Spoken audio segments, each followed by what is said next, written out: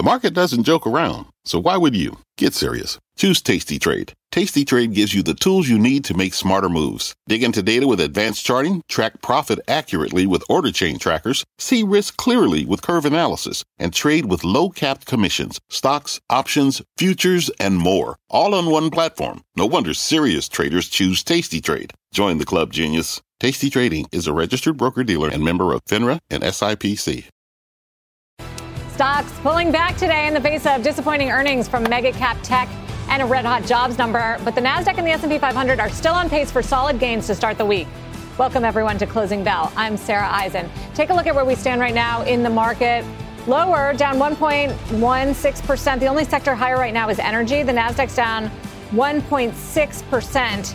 As far as what's working, Apple has actually turned around and is higher. Tesla is strong as well, but Amazon, Microsoft, Alphabet, and NVIDIA are holding back the Nasdaq. The Dow is down about 0.5% as we speak.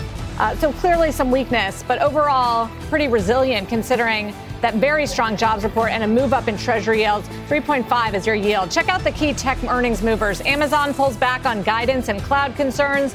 Alphabet lower as well, but off its worst levels. And then soft YouTube ads also hurt Alphabet. The stock is down 3.5%. Look at Apple, up 2.4%. Pretty remarkable comeback, now higher despite a profit and revenue miss. We're going to talk about all of these names in just a bit. Also ahead on the show, National Economic Council Director Brian Deese joins us to talk about today's blistering jobs number, which nearly tripled expectations. Plus, we'll talk to the CEO of PNC Financial for his read on the economy, lending, and the American consumer. Sixth largest bank in the U.S. Let's get straight, though, to the market dashboard as we head for another winning week for the S&P despite the losses today. Senior markets commentator Mike Santoli here to break it down. And, Mike, I would call this sell-off subdued, given the magnitude of the beat on the jobs report. Sure. Very, very contained, I would say. And in a sense, really to be expected, even if we didn't get that super strong jobs report. In other words, we were already up so much and getting a little bit stretched in the short term that you would have taken any excuse to back off just a little bit. You mentioned the yields higher. They absolutely are, although very much within the range of the last week or so. So it's not as if it's really repriced Fed intentions. We have the S&P 500 has actually made this new multi-month high, let's say like a 5-month high. It's still, well, I would say we get a 3 to 5% pullback from here. It's still really no problem. It will look like regular old profit taking. It's going to be hard to really dent this trend with a one-day pullback like we have right now. We also have this really interesting feature of the market, Sarah, this week, which really for this year to date, which is the crash in momentum stocks. The momentum ETF, which tracks basically what's been doing well previously, has completely unwound. And here you have the momentum factor ETF, MTUM, relative to the equal-weighted S&P 500 on a one-year basis. This is what we've seen right here. Now, why is that? People say, oh, speculative stocks are running hard. Why is the momentum ETF going down? Well, the momentum ETF is 60% after last year, 60% healthcare and energy. The momentum ETF is a defensive ETF, and it's basically stuff that is not very cyclical. And so you have this big unwind right now. And the other side of this is the massive short covering we've seen. You have a lot of quant funds that trade momentum and other factors like value, like volatility, and things like that. And so you saw this upside down action so far this year. This is what's destabilized some of the action, made it a little more volatile, but I don't think it has undercut the message of the market, which is underlying economy stronger than anticipated, earnings not great, but we already priced it in, and the Fed maybe kind of coasting to the end of its tightening campaign. Right. So the question is the Fed still coasting toward the end of its tightening campaign? Right. The move up in the 2-year note yield is significant. It's off the highs. We're back above 4.2. We were under 4.1. Yeah. And it's now higher on the week, which is a bit of a change and a recalibration of maybe how much more the Fed's going to have to do. Absolutely, although it's really taking place on taking back some priced-in cuts that happen beyond when they finish hiking. So you don't want to get into necessarily every little twist and turn of it, but I think at this point the peak rate is still seen as being 1 or 2 more quarter-point increases. Then the real debate happens. Does it stay there for a long period of time, as the Fed's saying, or is something going to happen that causes them to cut? So really the repricing has happened at the outer end of it, which is will they cut in that 1 and 2 year window after they finish hiking? It seems harder to believe with such a strong job without market. a doubt. I think it weakens the case today. for that call. Yeah. Right. Mike, thank you. We'll see you soon. Mike Santoli. Let's talk jobs now. That strong number that came out this morning. Non-farm payrolls up by 517,000 in January, crushing estimates.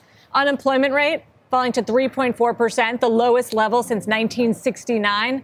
Average hourly wages gaining 0.33%, which actually is some moderation, something the Fed wants to see. All this coming despite the Fed's efforts to slow down the economy and bring down inflation. I spoke with National Economic Council Director Brian Deese and asked if he was shocked by today's number. It was a surprisingly strong headline number, and so certainly reinforces the strength and resilience of our labor market. But I think under the hood, there were a number of pieces that were positive and positive in what we want to see, which is this transition to more stable growth as well. I would point to labor force participation, that increase, particularly for prime age workers. We're now at seeing higher levels of participation, more people coming into the labor force. I think that's a healthy sign. And then, of course, on wages, we saw stable growth in wages, but moderation there as well.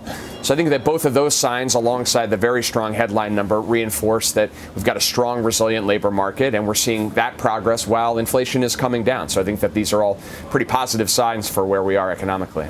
Yeah, maybe, but the market's not taking it particularly well. Stocks are selling off on this idea that the Federal Reserve is going to have more work to do now on tightening to crush inflation and weaken the economy. Is that the right takeaway? Well, look, more jobs for more Americans and people making higher real wages is good news. It's good news for the economy. It's good news for people across this country. And I think if you zoom out just beyond this 1 month, what we've seen over the last couple of months, the last several months, is precisely what we want to see in this transition. Resilience in the labor market, continuing to hit these historic levels in terms of low unemployment, the lowest in 54 years. While we're also seeing price increases come down. We've seen inflation moderating.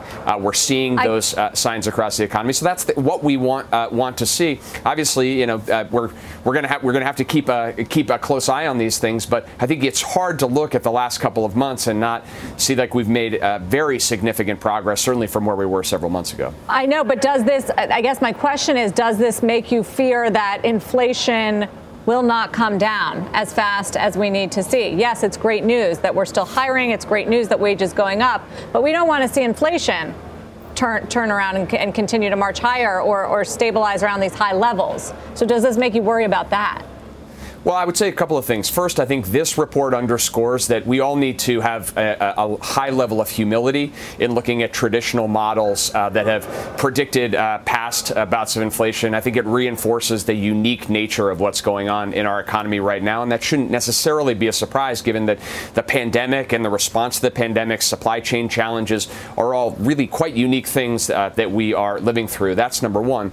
Number two is that what we want to see is more people coming into the labor force and wages moderation and not increased upward pressure. We saw both of those things in this report as well. And so I think at the end of the day, if you step back, we're seeing more jobs, real wage increases, low unemployment, and inflation all coming down. That's good news. Obviously, we need to stay vigilant, and we still have a ways to go here for sure. But I think that we should take the progress that we are seeing in the real economy on both of these fronts and try to build on that progress. It's why this jobs number was so surprising and is a little bit confusing, because it's hard to square, Brian, with what we've seen, the layoffs in the tech sector. And I know it's a small part of the economy, but they've spread to the banking sector and chemical companies and toy companies, all trying to be more efficient, and some real weakness in manufacturing and housing. So two key parts of the economy. How do you put all that together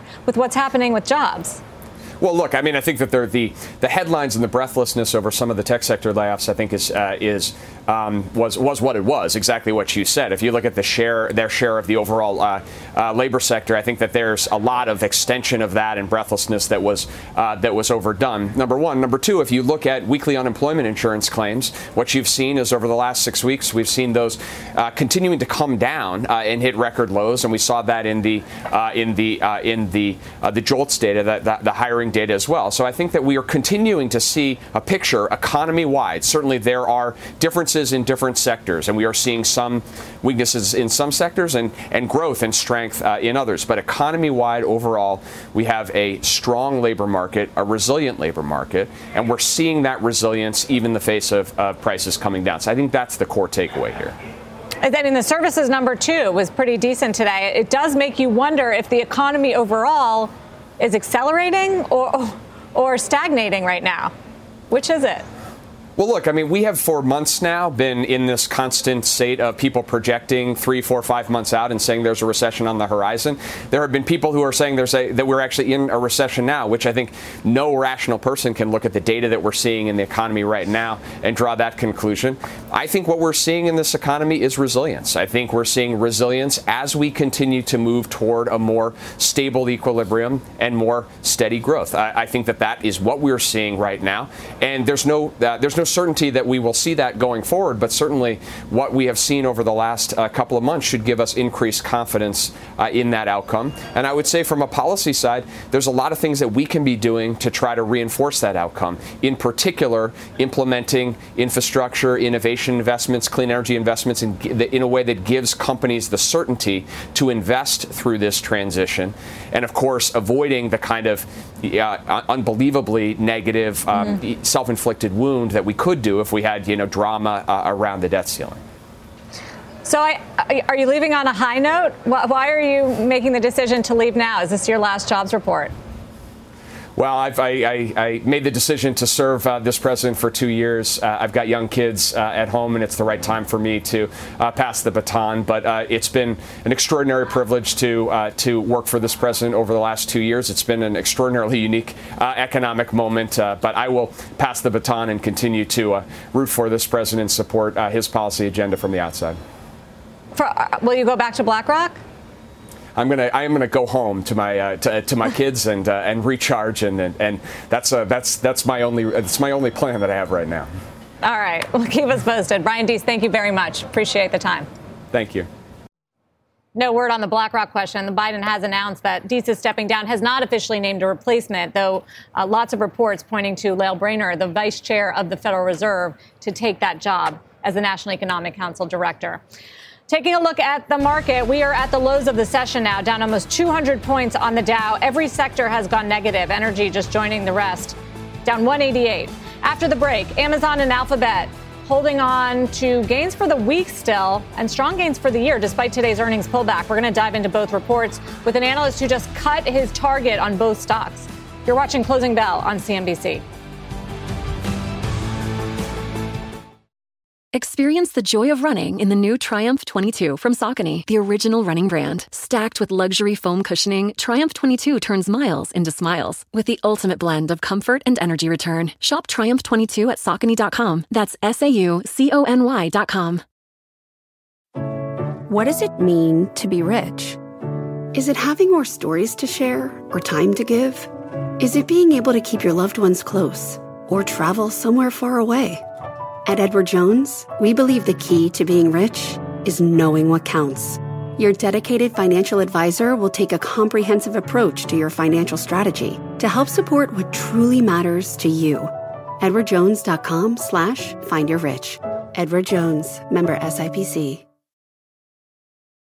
Well, investors have made it to the other side of this busy week of big tech earnings. Alphabet and Amazon in the red today, while Apple has reversed higher. Check out the big tech report card. Overall, kind of a mixed picture across the board. No company beat estimates on both lines. Alphabet and Apple actually missing on earnings and revenue. Joining us now to drill down on those two in particular, Alphabet and Amazon, is Truist Global Head of Internet and Media Equity Research Analyst Yusuf Squilly. He lowered his price target on both those stocks today. Yusuf, it's great to have you back on the show. Amazon appears to be the bigger problem. It's down more than 8%. At this point, but you still think this is a buy? Did it not shake your confidence in the story? No, it did not shake our confidence in the story. Why? For a couple of reasons. One, the reason the stock is down is really on what's happening with AWS. So AWS growth did slow down. We were hoping that it'd be able to maintain kind of high teens type of growth in 2023. Now we're talking low teens, but we still think it'll turn the other way and start accelerating by the end of the year. We don't think this is a structural issue. We think this is a temporary issue. We've seen it with Azure. We've seen it with GCP or Google Cloud. So we don't think it's particularly, worrisome long term. Short term, clearly, as revenues go down, this is a high margin business. Margins go down, and that has an impact on Amazon's overall profitability for the next two, quarters or 3 quarters. But outside of that, if you look at their e-commerce business, they grew 14% in the US, right? They continue to grow market share, even though they control 45% of US e-commerce. You look at their advertising business, they grew market share. They grew at 23%. Advertising, by and large, digital advertising growing like 5-7%. So there are a lot of things to be really excited about, but AWS is definitely black eye for them, and the valuation is still very attractive. The weakness in AWS, and you noted it came on revenues, margins, and the guide down for the first quarter. Is that macro? Are you saying you think it's temporary because it's just influenced by the macroeconomic environment? That's right. Or something else going on there? No, that is it. I don't think it's competition. I think it's very much macro. What we're effectively seeing is the workloads across the entire swath of industries, maybe less travel recently because everybody's traveling again, but there are, a number of industries that are just seeing less consumption. And because of that, they're pulling back. At the same time, all of these companies, ours included, are looking for ways to be more nimble, more efficient with cost. So a lot of large companies that have already moved to the cloud have been changing their contracts with AWS, with GCP, with Azure from a kind of a long-term guarantee type of consumption monthly or quarterly to more flexible structure for them, to pay less when there is less consumption. That's what they have had to do over the last 2 quarters. Unfortunately, again, I think that's going to continue over the next 2 or 3 quarters, but we do not think it's structural. What about Alphabet? Clearly the disappointment there on the weaker advertising environment, which is something we heard from the others, even Meta, though the stock reacted positively there. What was the problem here? Did the street expect more cost discipline? Well, yeah. So I don't think, honestly, it's about necessarily the top line on the advertising side because, consensus was +1. They came in at +1 or +0.9. I think the issue was more about, to your point, cost discipline. This is a great team, great company. They don't tell you much on the conference call. That's the bottom line. And so a lot of investors and analysts went into this call hoping that for once they'll actually commit to cutting costs by a certain amount, hitting certain margin thresholds, et cetera, and they didn't do any of that. So that was a big issue for a number of investors. The other is called Microsoft, right? Microsoft is working with OpenAI to incorporate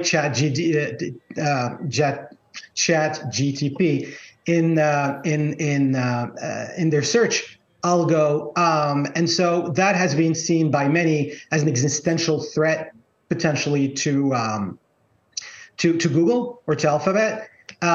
We've written quite a bit about this. The bottom line here is we think it's too early to really make a determination, but you step back and realize that Alphabet has been investing in AI more than anybody else and really longer than anybody else. And so next week, they're going to be launching or unveiling their own Lambda, which is their natural language model, similar to ChatGPT, and then we'll see where that goes from there. But those are the 2 issues that have been weighing down the stock. So you like it. 120, numbers go down. So of all of them, just 1 second left. Which is the best opportunity right now after earnings? Between the 2, I'd go with Google, with Alphabet. What about your whole coverage list? Oh, well, I mean, who's your favorite? One of our favorites going into 2023 with Facebook, and that's obviously a lot higher. That's worked well. Among smaller names, we like companies like The Trade Desk, which is a great play connected TV. We like Double Verify, which is also a partial play on Play T on CTV. All right, Yusuf, thank you for joining me. Appreciate it. Thanks a lot, Meryl. Yusuf Scully from Truist. I'll show you what's happening now, down 120 or so on the Dow. We've recovered a little bit, but we're still heading south. Down 1% on the S&P 500. It's a winning week. The Nasdaq is still up about 3%, and energy has just popped back into the green on the day. Everybody else is a little bit lower today. Consumer discretionary getting hit the hardest, down 3%. That's an Amazon story. The Nasdaq down 1.5%. Wall Street is buzzing about Ryan Cohen's latest investment and a brewing boardroom battle. We'll discuss the meme king's bet on Nordstrom that's setting the stock sharply higher today. And as we had to break, check out some of the biggest winners on the week in the Nasdaq 100, which itself had a winning week, up 3.5%. Align, Meta, AMD. So some earnings stories in there dominating the list. We'll be right back.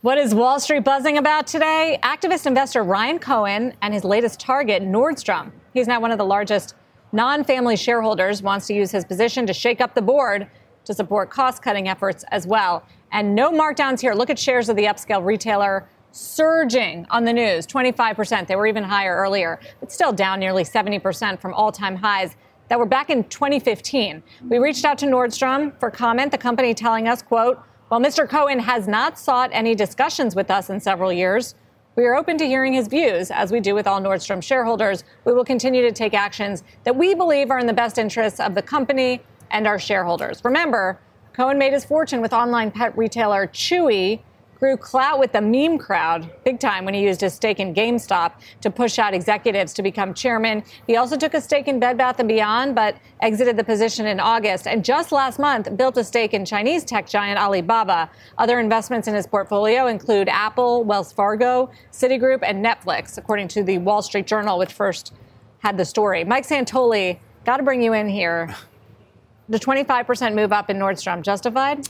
I would say not on any basis in terms of what Cohen might be doing there, maybe to spotlight the fact that this is a depressed stock. At the lows in January, it was trading at less than 20% of sales. That's as low as it's ever been, basically, if you go back decades. So, yes, down on its luck, department store stock, fine. Maybe as an entry point, it's interesting, but not based on anything Cohen has done in other kind of challenged retailers like GameStop. He gets a lot of cred, but what has he actually done? Right. So, first of all, even the Chewy's piece of it, of course, a great company and a great idea, but sold, for a fraction of what it would be worth a few years later. Apparently, PetSmart had to build a lot of that company while they owned it. And then, since then, the GameStop stuff was just really a lightning in the bottle mania that grew up out of almost nothing. Company never turned it around, and the company itself really did not at all turn around. So, and Bed Bath & Beyond went bankrupt. Right. So, there's a way in which, in a very short-term basis, he kind of monetizes the kind of afterglow of the GameStop experience, but it doesn't necessarily mean anything's going to happen. It's an interesting move, though, to pinpoint the board, because it is it's a small board, a thin board, and Mark Tritton, who's the former Bed Bath CEO, is on that board. Sure. So making some interesting points. There may well be moves to make. I mean, I'm not saying there aren't. But also the family owns 30% of shares. Exactly. So it's a closely held, although not controlled. Yeah. And remember, they wanted to take it private a few years ago. Yeah, they tried. They tried. Mike, thank you. This will be fun to watch. Mike Santoli. Up next, we will take the pulse of the economy and consumer lending when we are joined exclusively by the CEO of PNC Bank. Be right back.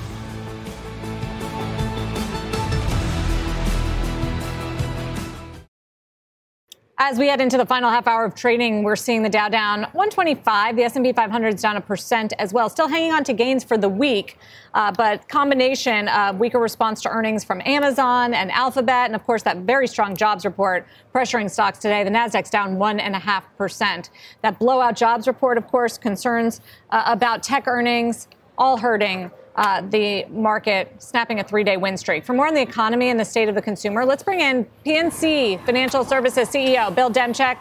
He's joining us now in a Closing Bell exclusive interview. Bill, welcome back. Good to see you. Hi, Sarah. It's great to be back. We've got to start with that stunning jobs report that we got this morning. How does it fit into your view of what's happening to the U.S. economy? I'm going to try to do my best to not be the next armchair economist, but no matter how you look at that number, that was a wow number, and it fits into, the thing we're seeing across all of our clients. There's nothing in that number, nothing we're seeing that suggesting we're heading into a slowdown anytime soon. So, do you forecast a recession? We have it in our official forecast, but it's we, like everybody else, we keep saying, all right, well, we know this is coming, and then every single month something happens where we push it out to the next quarter or the next month. And, it just seems as long as the market's going to keep fighting the Fed here, we're going to have this big showdown at some point, and it will happen. And, in some ways, the longer it takes to get there, the worse it's probably going to be. So tell us a little bit more about what you're seing, Bill, or not seeing in this case. Any softening in commercial or consumer credit? No, not really. We had an isolated incident in the fourth quarter. We've seen some normalization in what you would expect to see with consumer. But if you go back to basics, our basic consumer checking account, is materially up from where it was, pre-COVID. Now it's lower than its peak, but it's a lot higher than it was. And the day's spending coverage that consumers have against their ordinary, monthly bills is much higher. Things feel really healthy. They do. But you're putting aside more and more provisions for bad loans. So you're clearly expecting a turn. Well, welcome to the world of CECL. So we have a model, we make a forecast, and just like every other economist, not every other one, but basically consensus view is we're going to run into some shallow recession, and that's what we have, and we run a model, and if that happens, at least against history, we'd have bigger provisions and bigger losses. Part of the issue here is we run into, we're running into this potential where somehow we're going to have a full employment recession, where maybe GDP slows for a bit, but the labor market continues to be really strong. And that's unknown territory in terms of what happens to credit losses. I think if that happens, credit losses are a lot less than what people would otherwise expect. But you've got to see it in parts. I mean, the housing market, commercial real estate loans.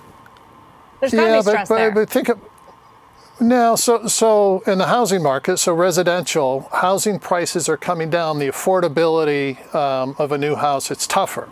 But the loans we made, you got to go back. Most of the loans we've made over the last handful of years, the market ran up from when we made the loans. So the loan to value on those loans is still really good.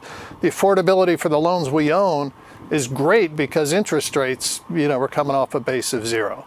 So a new loan today, that's why there aren't many, it's just much more expensive, but the stock of what we own is fine. There's a little stress. We don't play much in this space, but there's some stress in the used auto market just because of how high residual values got. But no, we just don't see it on our balance sheet today. Part of that is who we are, but I think a broader piece of that is just the economy's stronger than people think. It's coming down from what was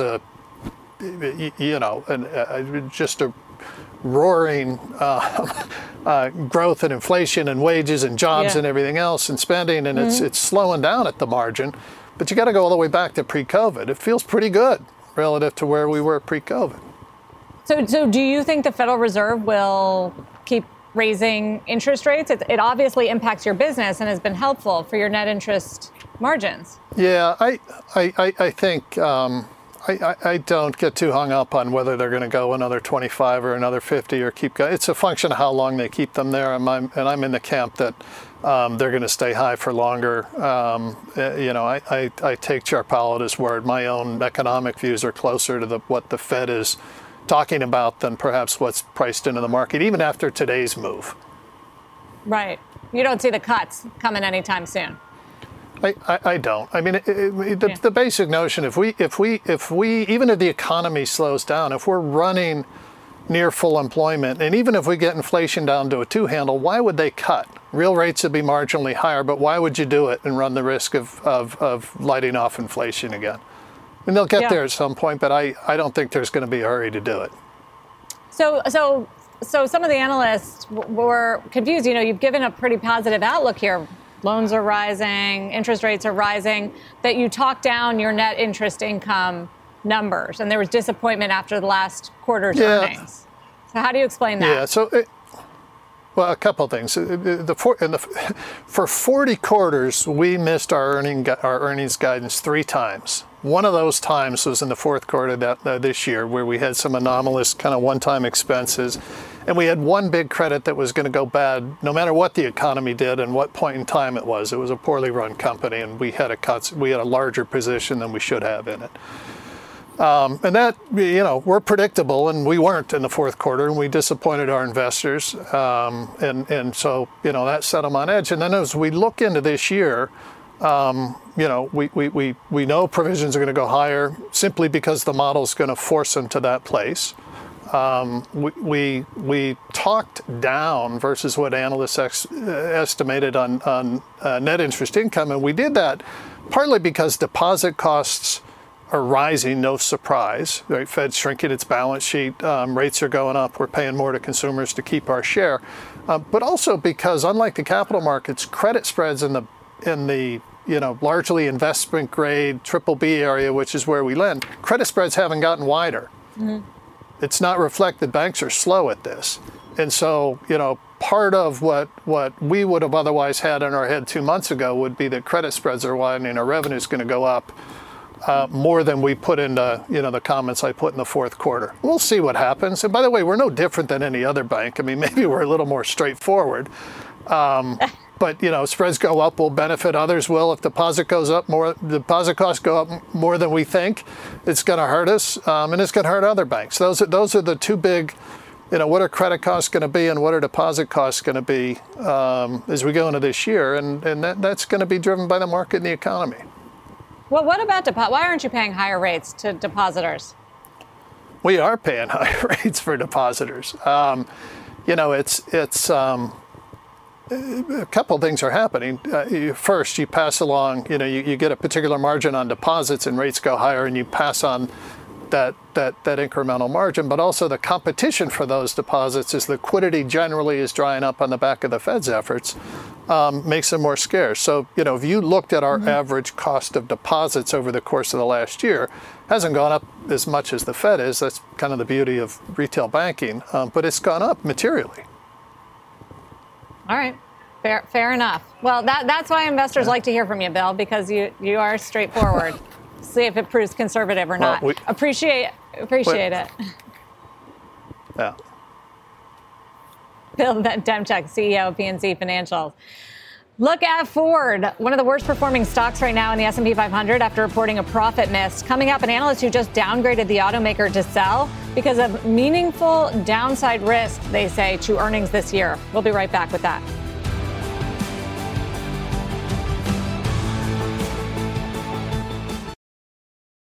Check out today's stealth mover, Generac. The stock is experiencing a blackout. Guggenheim downgrading the generator company to neutral from buy, removing its current price target, citing valuation and concerns Wall Street's earnings estimates for this year are too high. The stock had been a real power on Wall Street, up nearly 30% year to date after being one of the biggest losers in the S&P 500 last year. That has been a pattern. A lot of the losers of last year, some of the biggest winners of 23. Weakness in China, cooling off shares of Starbucks today. Find out why the company thinks the headwind could soon fade. Straight ahead. That story plus Apple rallies and Ford falls when we take you inside the market zone.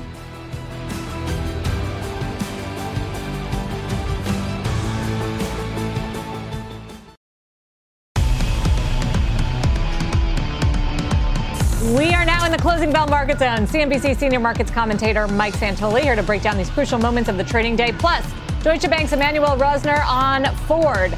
Let's kick it off with the broad market, down about 200 on the Dow. S&P is down 1.2%. Mike, though, we're still hanging on to gains for the week. The Nasdaq down the most, 1.7. I feel like the market can't really figure out, coming off of that high from Wednesday in the Fed meeting where Powell talked disinflation, Powell brushed aside concerns about looser financial conditions. The market can't figure out whether today's jobs report was really a game changer in the way the Fed would think about how many more interest rate hikes are to come. Or what's next? Yeah, and I think, Sarah, part of the reason the market can't figure that out is that I doubt that the Fed itself would know exactly what their response would be, because there's going to be a time element to how they change policy from here, right? We have, 6 weeks to the next meeting. We'll see what the data look like over that period of time. going in small steps. I don't think there's going to be an overreaction to January because the premise was already this is a very tight labor market, and Powell explicitly declined to try and pinpoint some very big jump in unemployment that he believes will be necessary to get inflation under control. So I think for that reason, the market is treating it, without huge stakes attached to today's number. And by the way, just in general, we came into this week up 6% in the S&P on the year. The common refrain was going to be tested. We have a Fed meeting and we have the big tech earnings. And through it all, even though all the tech earnings weren't great, we're not only up for the week, but we're up about 2% from right before the Fed announcement came on Wednesday afternoon. So obviously we cleared that test. We'll see where it goes from here. Yeah, how about that? Let's hit some of these tech earnings. Apple investors brushing off a weak quarter, managing to overlook the company's largest revenue decline since back in 2016. The drop is largely tied to currency pressure and production setbacks stemming from China's COVID disruptions. Shares had been lower to start the day. They rebounded shortly after the open, Mike. Why the rethink? First of all, it wasn't a dramatic reaction. I feel like people were definitely braced for a not great quarter.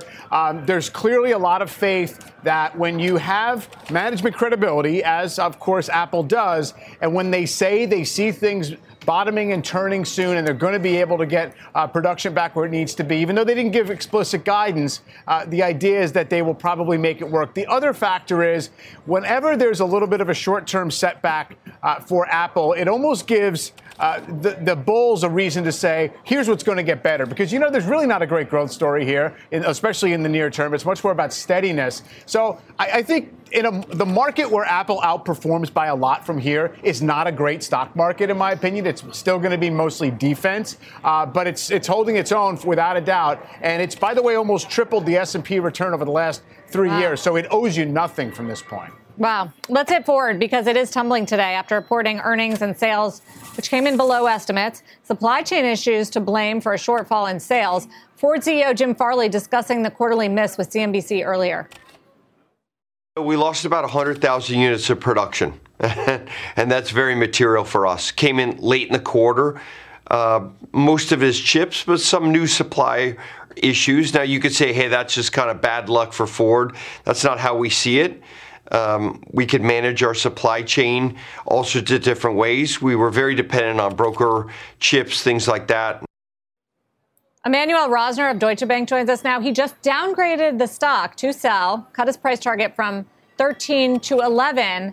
So the company, and you heard the CEO there, Farley blaming the supply chain. But I read your note, and it sounds like you see bigger, more varied problems here.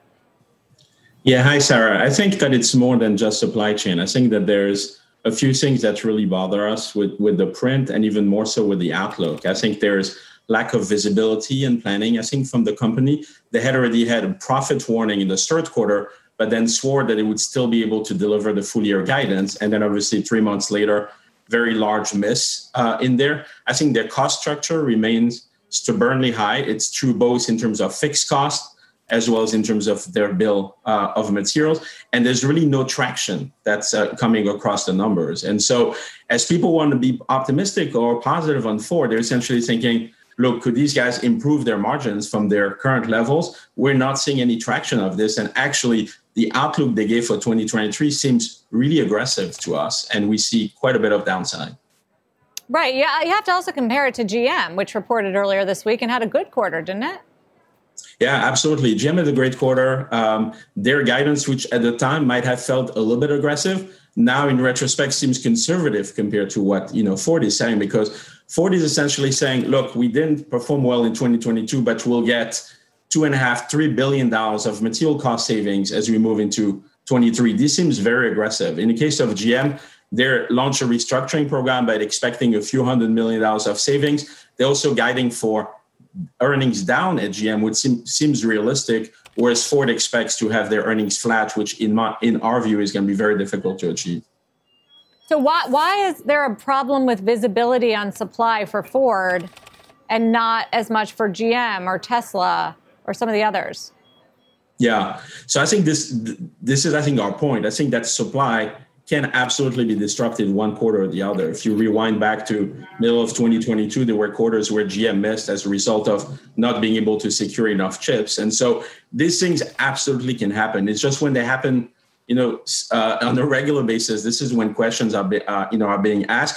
In our case, we think the Ford issue is less about supply, which maybe created some weakness in the quarter, and much more about their cost structure, which is considerably heavier, than GM, several points of margin.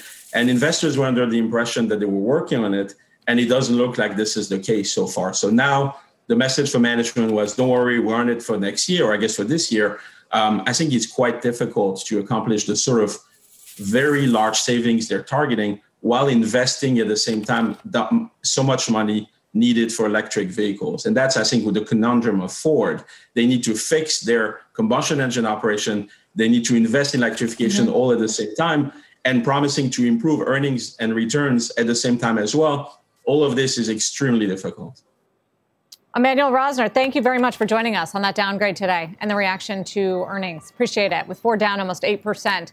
Starbucks shares are also sinking after the coffee chain posted an earnings and revenue miss. Weakness in China, one particular pain point here. Outgoing CEO Howard Schultz saying roughly a third of its locations in China were closed during the latest COVID surge. The company's CFO sat down with Squawk Box this morning to talk about the situation in that country.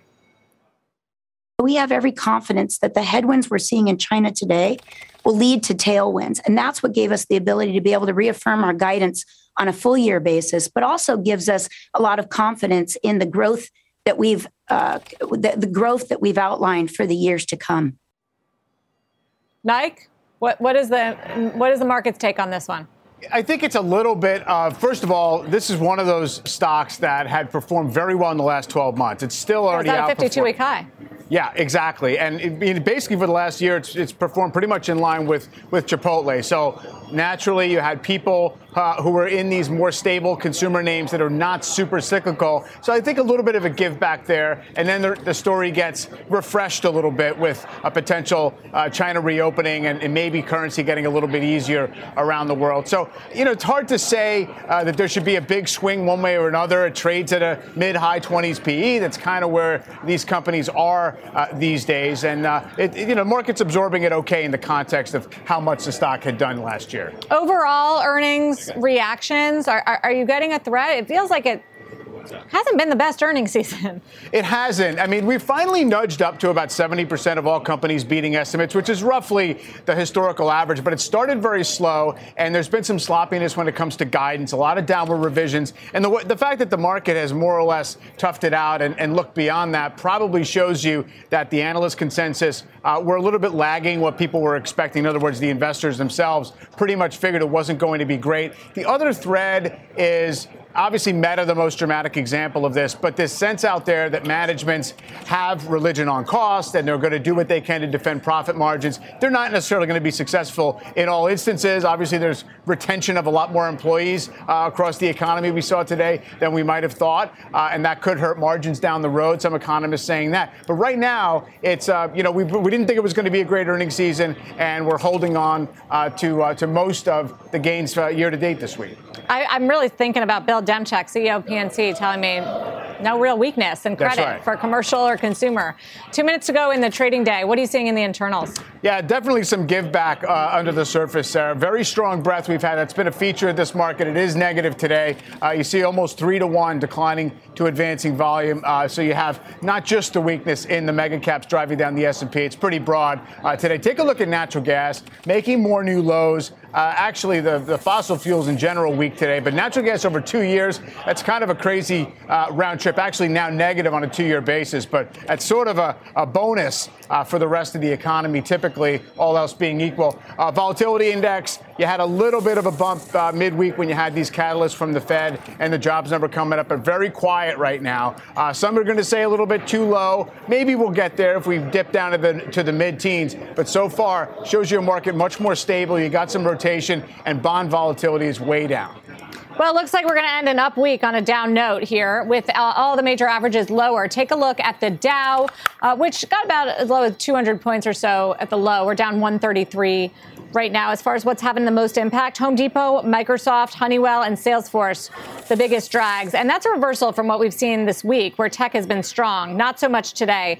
That explains the S&P 500 down 1%. You've got every sector lower here into the close. But again, for the week, we're still nicely higher, 1.65%, fourth up week in the last 5. The NASDAQ down 1.5% today. But overall, for the week as a whole, up 3.4%. Today, it's a story of earnings weakness. Amazon, Microsoft, Alphabet, NVIDIA, all pulling back. But overall, stocks hold their gains with that celebration earlier this week of Fed Chair Powell potentially hinting at winding down rate hikes. At least that's what the market took out of it, even if he didn't say it explicitly.